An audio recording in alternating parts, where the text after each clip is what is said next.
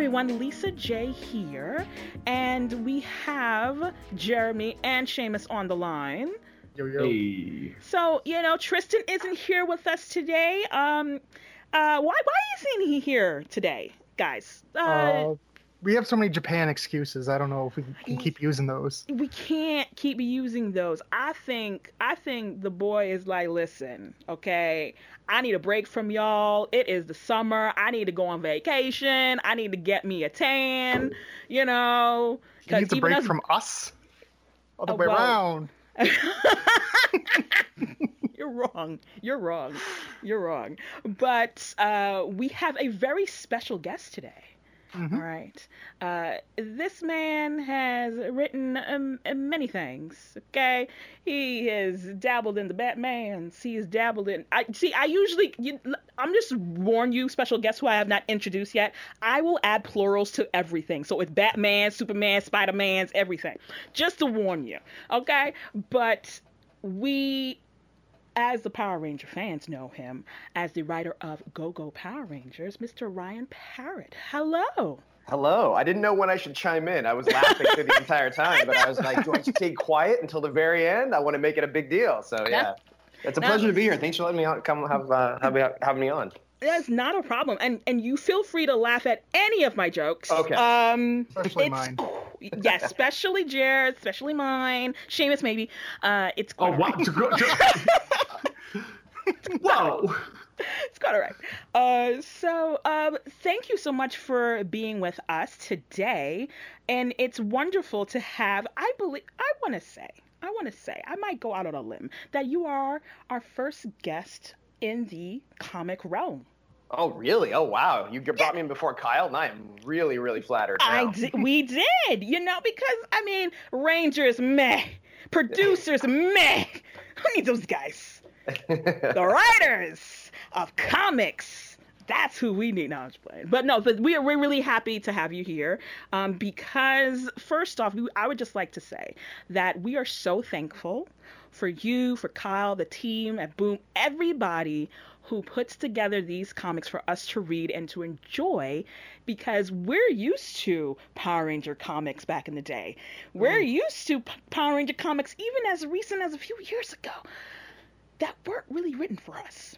So we are very appreciative of your work, and so we just gonna butter you up in the beginning, y'all. That's awesome. No, thank you. It's been really fun to sort of be in the Power Ranger fan world and getting to meet everybody and hearing that similar sentiment of people being very excited about what Boom's doing, and they've done. I really have to give all the credit to Daphne and everybody there who runs the thing. They really do have a great sense of what I think the fans want, and that finding that nice little balance of being nostalgic but yet being mature enough for modern audiences and stuff. But they are fantastic. So I'm really glad that it speaks to people. It's great. It's wonderful. So of course we have to start off by saying, or by asking, so did you grow up as a fan? Did you watch the show? Did you or did you have to research a couple of years ago, full on ad? How did you get into Power Rangers? Well, I think it came out, was it 93 or 94? 93. 93? Okay, yeah. Mm-hmm. So I was 13. So I was just starting to get in girls and school and stuff, and finally, so I think I was I just missed it by a year or two, because I remember seeing the first season and watching half of that, but I didn't really watch it after that. I've had to go back and even sadly after the fact, even been write something and go, you should go watch that episode 17 of season 1 because you're stealing from that. I'm like, oh great. So yeah, I remember I had a crush on Kimberly. That was kind of the biggest thing. I was 13 and I was like, the Pink Ranger is amazing. But that was sort of how I got into it. I was just a little bit old, but I've since gone back and done some heavy deep dive watching and watched a lot of summary videos, especially when we got into Shattered Grid and all the other seasons started to come, because I didn't even really know that it had been on the air for 25 years straight when I got the gig. I was straight is a strong term. It's zigzagged. You're right. It's zigzag. We can forget some years, yeah. Yeah, exactly. But like I didn't realize that it had been on for such a long period of time, and that that had all these new teams and all that stuff. So when I kind of stepped back in, I was like, wow, it was daunting. It's still a little daunting to get through all of them. It's a lot of hours of television. But yeah, I came in late to the game, but I've with Shattered Grid, I had to start watching stuff so I knew who the heck we were talking about. But it's been fun to sort of catch up and see all the different versions. It's so crazy how the show is made and how it's interpreted and where. That's the best thing about going to conventions. You meet people and everybody has their favorite team and their favorite character, and it's like hours and hours of debate, and like that's the best part about being in this for me. And so how did you end up writing for GoGo? I got the gig because, weirdly enough, I was on a panel at, I think it was Long Beach Comic Con, and Daphne was running it, and it was about writing licensed comics, and we got a drink afterwards, and everybody was just sort of talking about it, and she was like, we're thinking about, because I've been friends with Kyle since college. Right. Yeah, and so he told me when he was first, like, interviewing for the job. And I was like, oh, wow, they're bringing that back to comics? That seems like a good idea. And he's like, yeah. So he was pitching me really early versions of like the first Draken arc and all that stuff. And so I just was like, that's cool. And then little did I know later on that I would be sitting next to Daphne, and she was like, hey, we're thinking about doing a Power Ranger sequel to the movie. And I was like, and he's like, and you've worked in movies and you seem like you know how to do that. So like, would you be interested in pitching on that? And I was like, yeah, that'd be great. So we pitched around some ideas on that, and I was like, great. And so I did that, and it was like a 4-issue graphic novel. And in the middle of that, she was like, we really like what you did. We're thinking about doing a sequel or a prequel book to Mighty Morphin called Go-Go. That's much more like a Riverdale kind of thing, which is much more focused on the teenage life and less on the monsters and the mythology, but more focusing on them as characters. And I was like, I'm in. That's exactly what I want to do. And so I pitched and we played around that, and that's how I got the gig. And then what's funny is after that, she was like, do you know Kyle? I was like, yeah, I went to college with Kyle. So it was this weird thing where they had no idea that we knew each other, and it was a very weird. I've been hanging on that guy's coattails for years, so it's nice to be back in the shadow. Okay, I'm sorry. I need to rewind for a second. You pitched for the which movie that we're talking about? Right? No, are you talking about the Aftershock comic? Yes, the Aftershock comic. That was the first thing that I wrote. Yeah, so they made the movie like the yes, yeah, and then Boom released the Aftershock, the Aftershock book, and so I wrote that. Yeah, they were just like, hey, we're thinking about doing this, and so I just sort of bounced some ideas, and we ended up. It was fun because they basically were like, you can't do that because we might want to do that in the next movie. You can't do that because we might want to do that next movie. So it was like 6 pitches in a row where they were like, no, maybe, no, maybe. I was just like, okay. So yeah, it was a very complicated and long and exhausting process. I guess the next question would be then the collaboration process between you, Dan Mora, and the Saban crew. What was that like?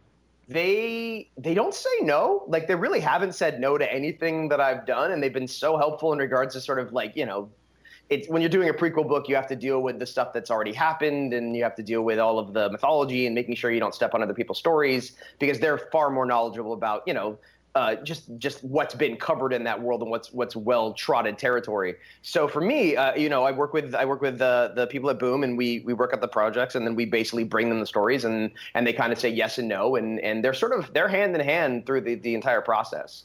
I haven't had any problems. It's been great and fun, and they actually have some great ideas, like stuff that they'll be like, they do this in this episode, you might want to reference that. And I was like, oh, that's a really great idea. So it's very accumulative, I guess. I don't know if that's the best word to describe it, but that's what I'll go with.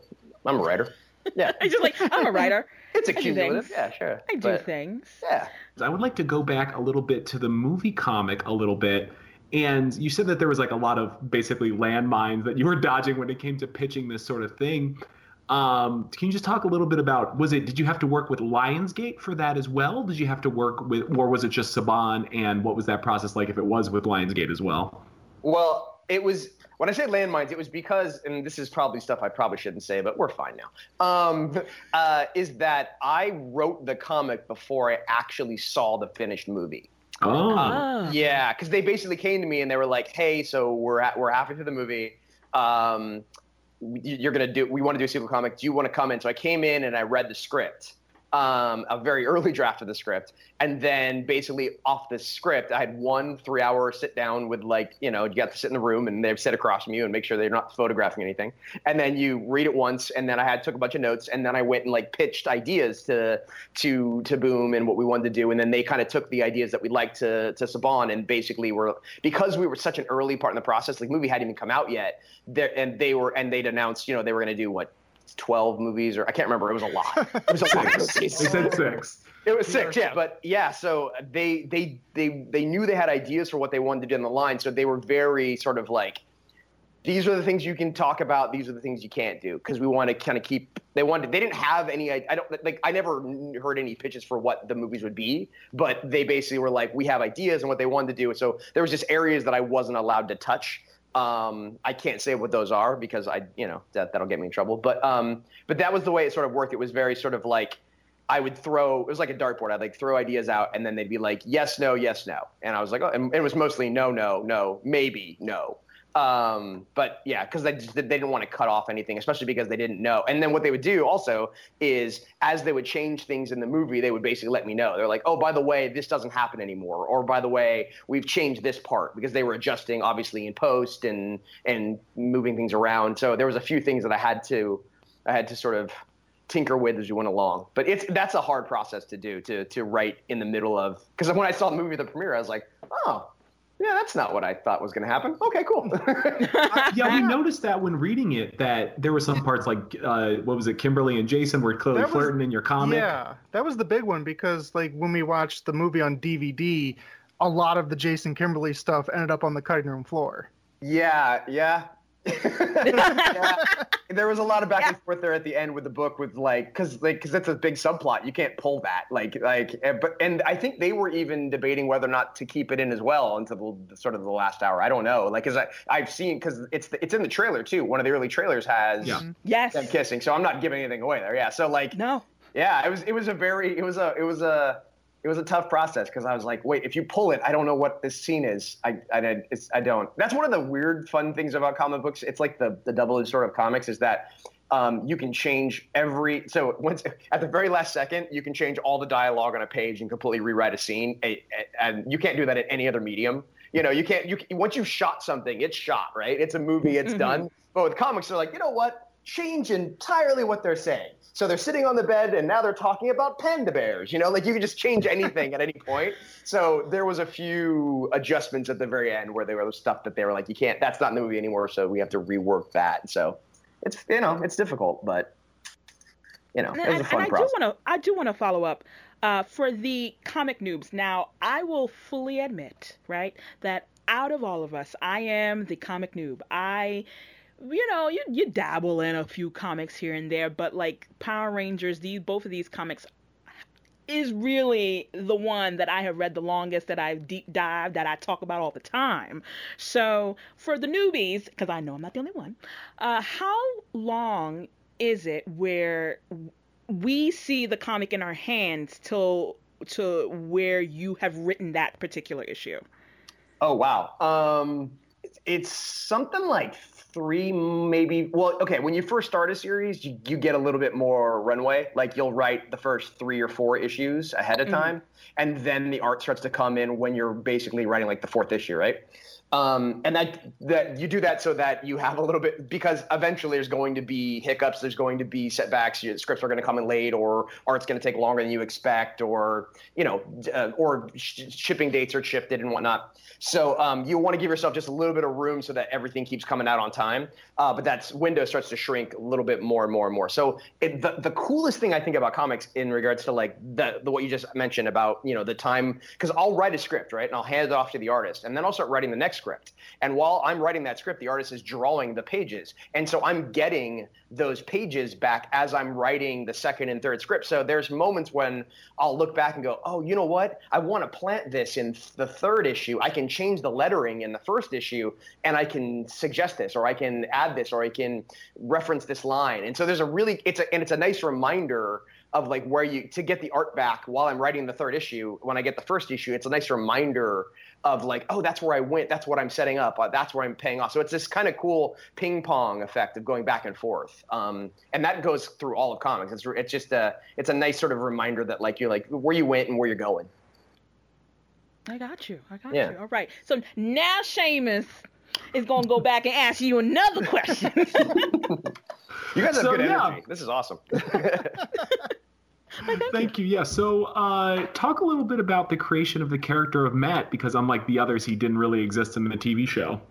Yeah. Oh, and before you do, this is at the point of the show where if you have not read Go-Go Power Rangers, okay, I'm going to need you to pause. I'm going to need you to pause this recording or this podcast, whatever you're listening to with any listening device that you have, okay? You are going to go to the store, the comic shop, on July 11th and pick up Go-Go Power Rangers Volume 1, okay? You're going to pick that up because I know, like, if you haven't read it, then you don't have it in your hand, and therefore you are waiting for this trade to come out so that you can read Go-Go Power Rangers, all right? So you're going to pick that up July 11th in comic shops, and if you want to wait around a little bit and wait for bookstores to come out the next week, you can do that too. But however, this is so good. I don't want you guys to be spoiled right now because we're getting into spoilering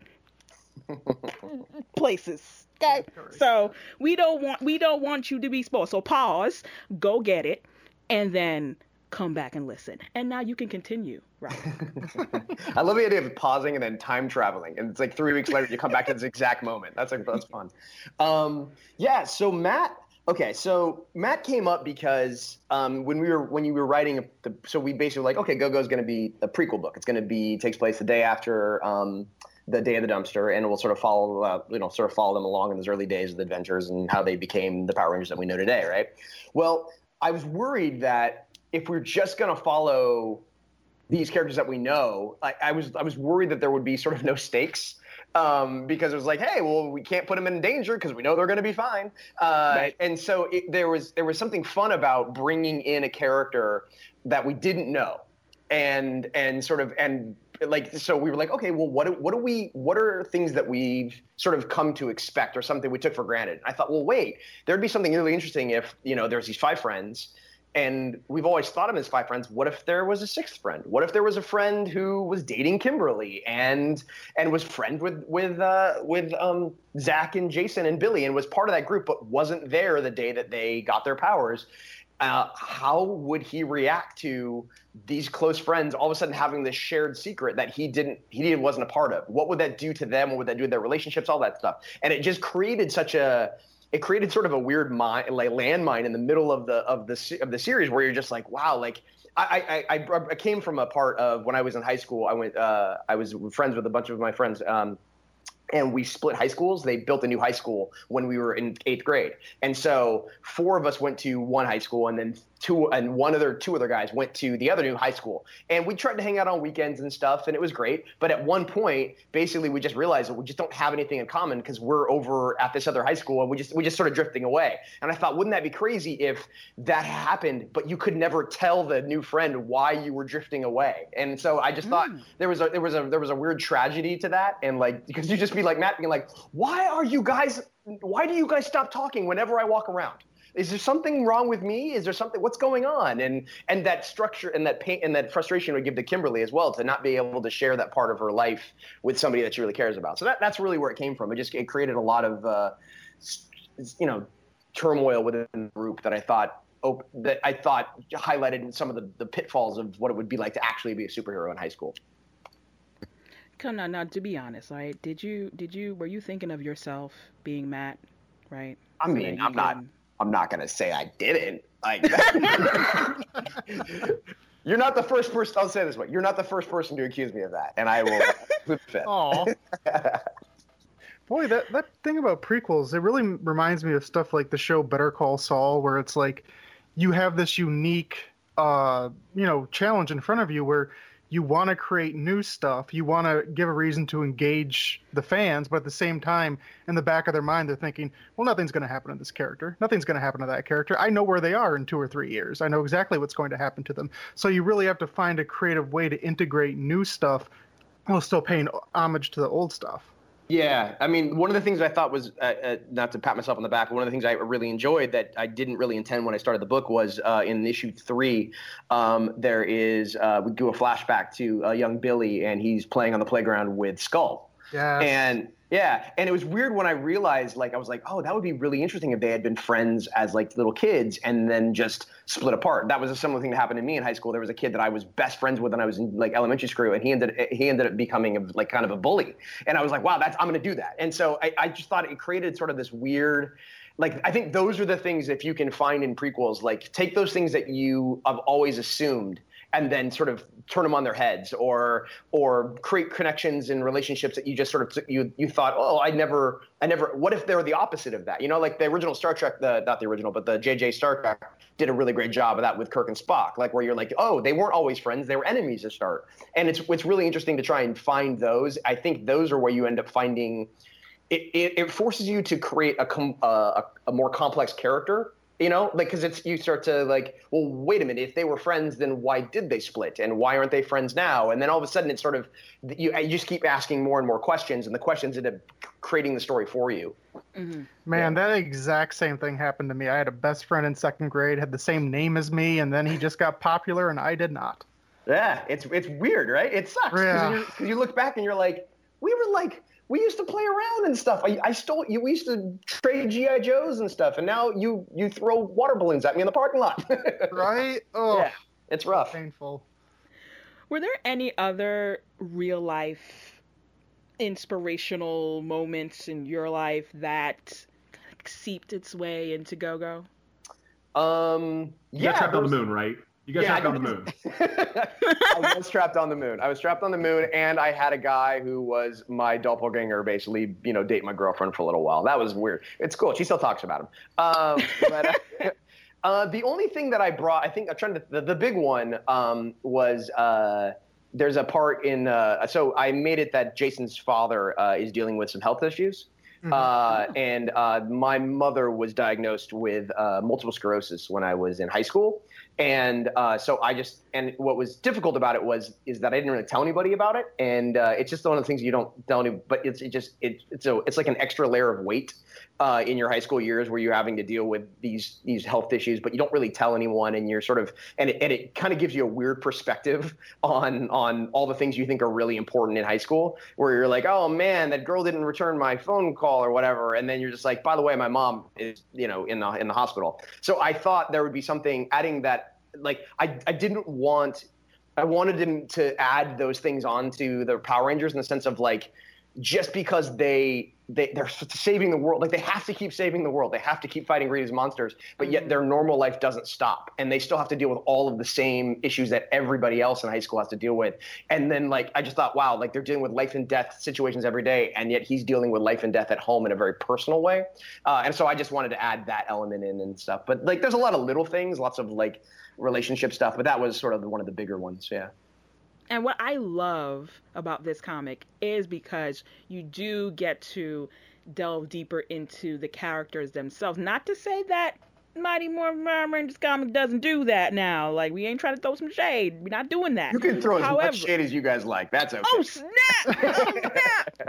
But especially when you're not necessarily limited, but you have the ability to kind of focus on a few characters and kind of delve a little deeper into their stories, then you get to, especially with Jason, because Jason on the TV show, I mean, all right, fine. He a handsome young guy who does karate and is the leader, and he like says it's morphin time really well. That's, I mean, like no shade to Jason the character, but with this, especially when he's talking with Zordon, and I as anyone would go up to be like, yo, Zordon, can you help my dad? Like, oh boy, like. My dad is sick and he won't let me know what's up. Can you do something? He's like, nah. I'm like, really? I'm a Power Ranger. I can't do nothing. Yeah. How many times I gotta save the world before I can charge up something and you can like put it on my debit card? Like, come on, help me out a little. Gosh. Yeah. Yes. Right. And then like just the frustration that we have felt on the show with Zordon at times in the TV show. And then like the comics are like literally saying the things that we're saying. I'm just like, yeah, Zordon, do a thing, do something that is not just right now that you are conveniently just telling them for the moment. Just do something. Yeah. So yeah. No. Well, yeah, I think that's one of the things that like what you sort of nailed it with like why I didn't really, when I started writing comics, I didn't really know what it was that I wanted to write and why I wanted to write it. But then when we started working on this book and I was talking to Daphne and Matthew and Alex and some of the early editors, like we kept talking about why do we love these characters? Like why did these I know everybody has their favorite Power Rangers, but the first ones, there's something about them that they stuck with you. Like they're a lot of people's favorite. And I was thinking about how, you know, if we don't show like the theme of the book should be in a weird way is like if you don't enjoy the little moments in between the fighting the putties and fighting the monsters and morphing, like what are you fighting for? You know, like I want to see. I like the scenes of them hanging around and standing on this. Like I like the scene in the second issue where they're standing on the stadium and they're talking about the fact that Zach wants like he was like social media that he could tweet with people, or the fact that someone was impersonating a Yellow Ranger and going out on a first date and Trini was like, that's not cool. Like those like the small little in between beats. That's what I think that's why we read comics a little bit. That's because I like the downtime. Like I don't know about if you got like one of my favorite X-Men comic books of all time is like X-Men #1 by Jim Lee, and there's a whole 4-page scene that's just about them playing basketball, and I love that. I love those moments, and so I thought that was what was so much fun. Is like otherwise it's just a long line of fights and losing and winning, and it just feels like repetitive. And so I just thought there's just so much more fun about being able to settle down and dig into these people and try to treat them as real high school people with real problems and real hopes and dreams and stuff like that. And I think that just makes it more relatable to us, hopefully. Yeah, I think one of the things that fans don't necessarily always talk about is that as much as we love MMPR, we look at it as we were when we were kids, because in reality, the original MMPR Rangers didn't have a ton of personality. Right.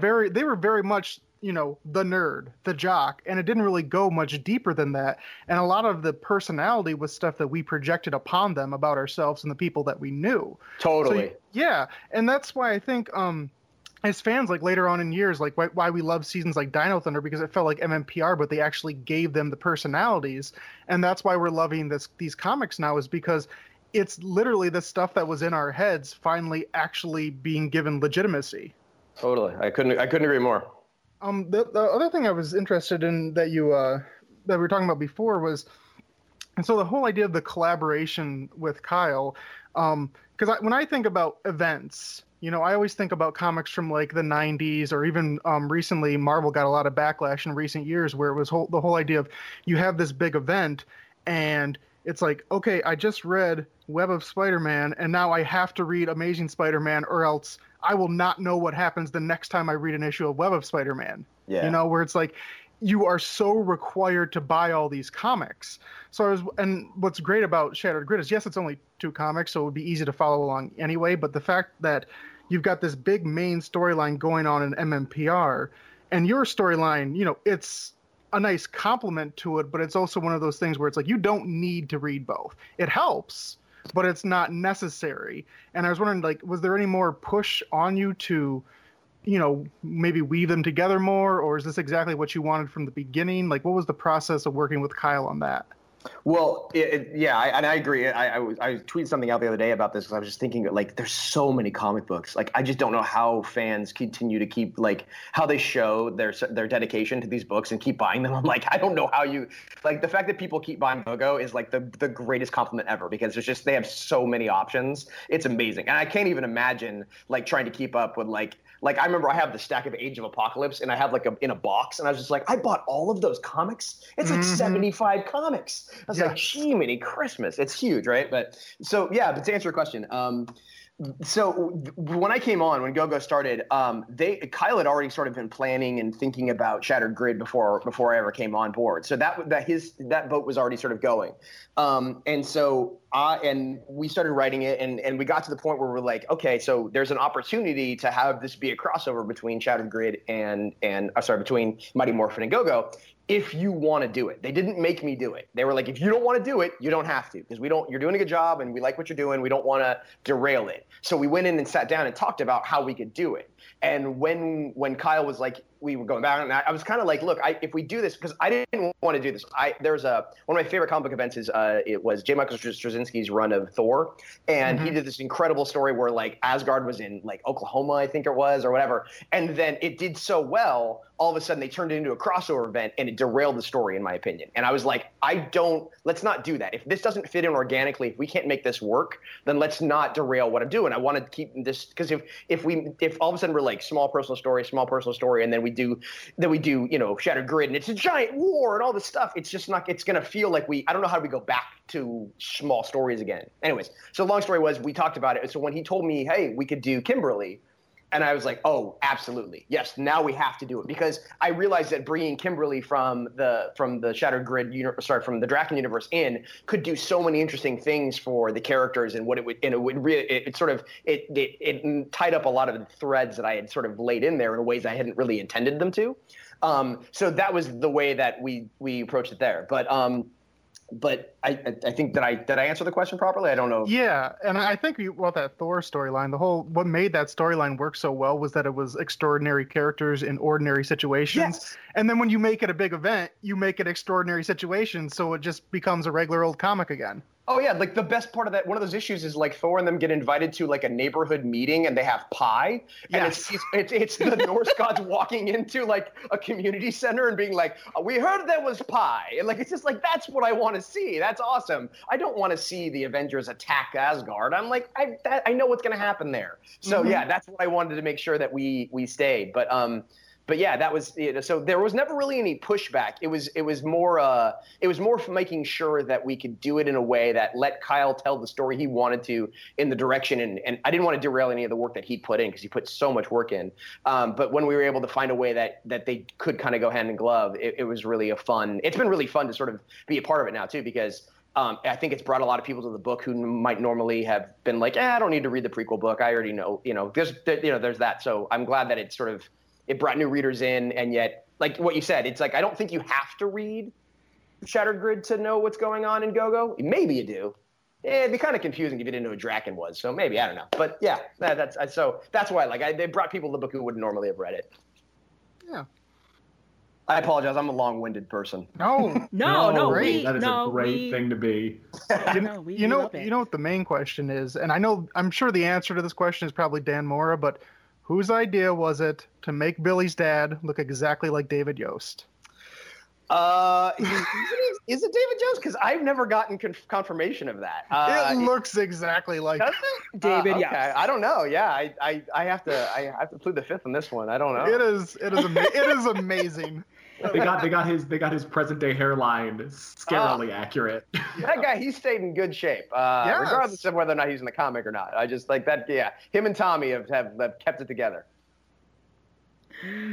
Oh gosh. So we have a couple more questions before we let you go, and I think Seamus has another one for you. So yeah, obviously you had talked a little bit earlier about like putting references in the story to like later things, or even referencing stuff in Shattered Grid. How do you keep the stories from being too bogged down in those references, but also trying to keep some of them in for the hardcore fans? Yeah, I don't know. I think that's just like a moment by moment kind of writing stuff. Like I like to. Whenever you can find, that actually comes from the people at Boom a little bit. That comes from Dan. There's a lot of little references and stuff that Dan is able to throw into the book. Like it's been really pretty amazing. I've worked with some really talented people, but Dan by far the most talented artist I've ever worked with. He's if this was he's like a director who does everything well perfectly. Like he does great, he can do the small emotional stuff really well, but he can also do the big action sequences. And one of the things we try to do in every book is we try to do kind of like we try to do something special with like the morphing sequence, or there's a fold out issue in issue 4 where you see the Megazord and it's like a infographic of how it comes together. Like that stuff, like Dan, and like some of that's me saying, hey Dan, we can try this, and some of it's Dan taking it and just running with it. So sometimes those references that I get credit for are totally Dan, and sometimes the ones that Dan get credit for are totally mine. But Dan's such a big Power Ranger fan that he does such a great job of being able to like drop in little things and stuff. Like there's in a coming issue, there's like if you look at Finster's table, there's like all these little like molded stuff, and a lot of those I think are monsters that he's pulled out of the series and stuff, and done a great job. And he'd like to throw those in, and I take credit for them later. This is issue 11 you're talking about. Yeah. It might not be 11. I think it might be something else, but I don't know for sure. Yeah. Okay. All right. I don't want to spoil anything. So. No. And something that sort of goes off another question that you were talking about earlier. Do you ever worry that when you're writing these like big emotional moments, or even these big, like they're fighting a giant Zord made up of season 2 Zords and things like that? Do you ever worry that sometimes the reader will think like, why aren't they mentioning that in the main MMPR comic? What's up with that? I don't worry. Oh, you mean in regards to like the time travel of it all? Like the idea that stuff that happens in my book is obviously stuff that happened in that. If we're saying they're both in the same timeline, is that what you're saying? Well, it's more a thing of yeah. If they're in the very same timeline, then it's a thing of like obviously like if they're fighting like a giant thing that's made up of season 2 Zords. If in the main MMPR comic they eventually end up getting those Zords, isn't somebody going to be like, hey, wait a minute, what's up with that?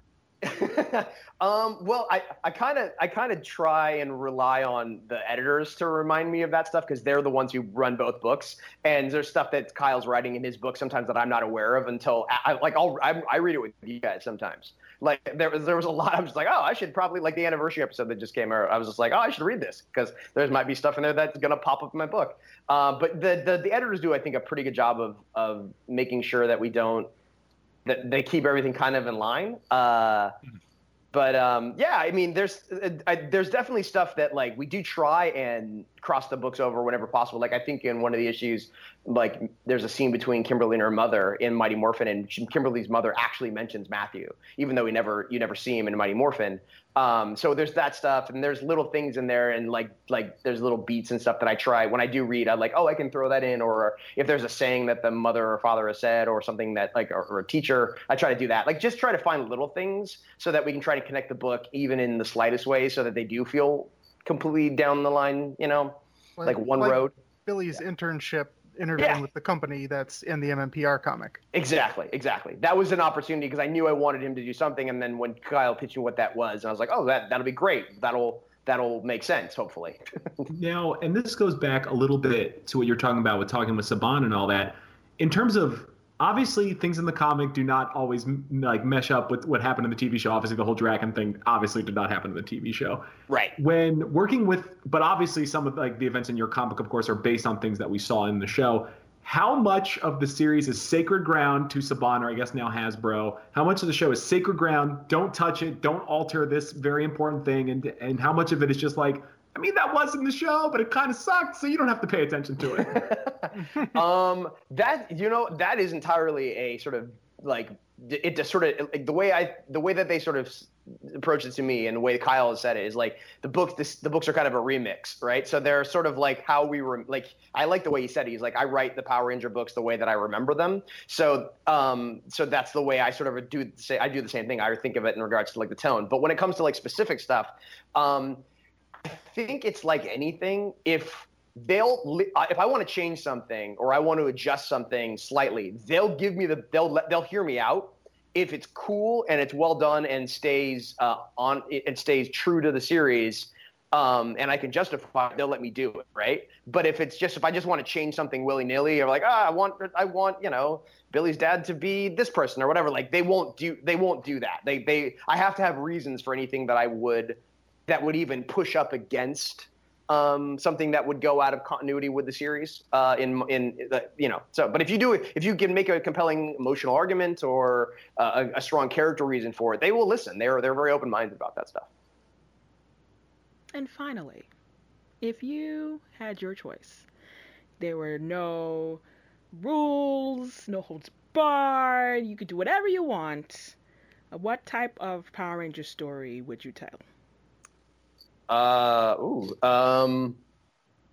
I mean, gosh, this is going to sound like such a cop-out answer, but the one that I'm doing now, honestly, these are my favorite Rangers. They always were. And this is the type of story that I would want to tell. I want to tell those early days. I'd want to try and keep it as grounded as you can in a world where, teenagers drive giant robots and fight monsters from the moon. So I think you have to,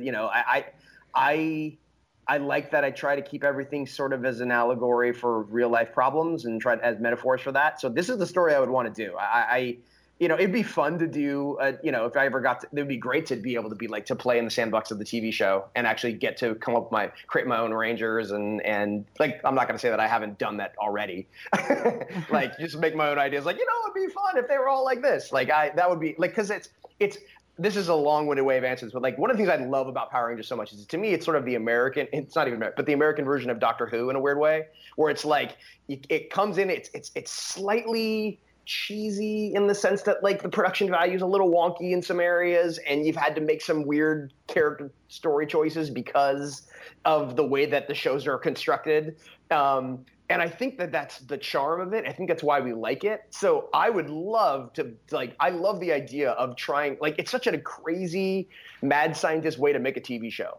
And I was like, that would be such a fun way to do it. So I guess my answer would be if this is the story I'd want to tell, the one I'm doing, but I love the way that the Power Rangers stories are told with sort of the editing and that weird combination of footage and piecing together your stories, because they are some of the craziest, remember Pineapple the Clown episode? Oh, boy. Of course, Pineapple the Clown, yes. What the? That is a story about a putty that would take kids and turn them into cardboard cutouts.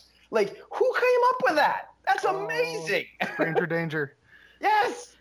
Crazy, right? Isn't that the most amazing? So where are you going to get that in any other medium when you're just and that's a product of the crazy way that the shows are made. So I think there's just such an incredible, it's nothing like Power Rangers. And so that was what I would want to do. By the way, if you want to make your own Rangers, Lisa and I have a never-ending campaign of making Rangers named Jeremy and Lisa. So, hey, Seamus Ranger would be great. I'm just saying. I'm writing this all down. Yes. I mean, again, you didn't get this idea from us No.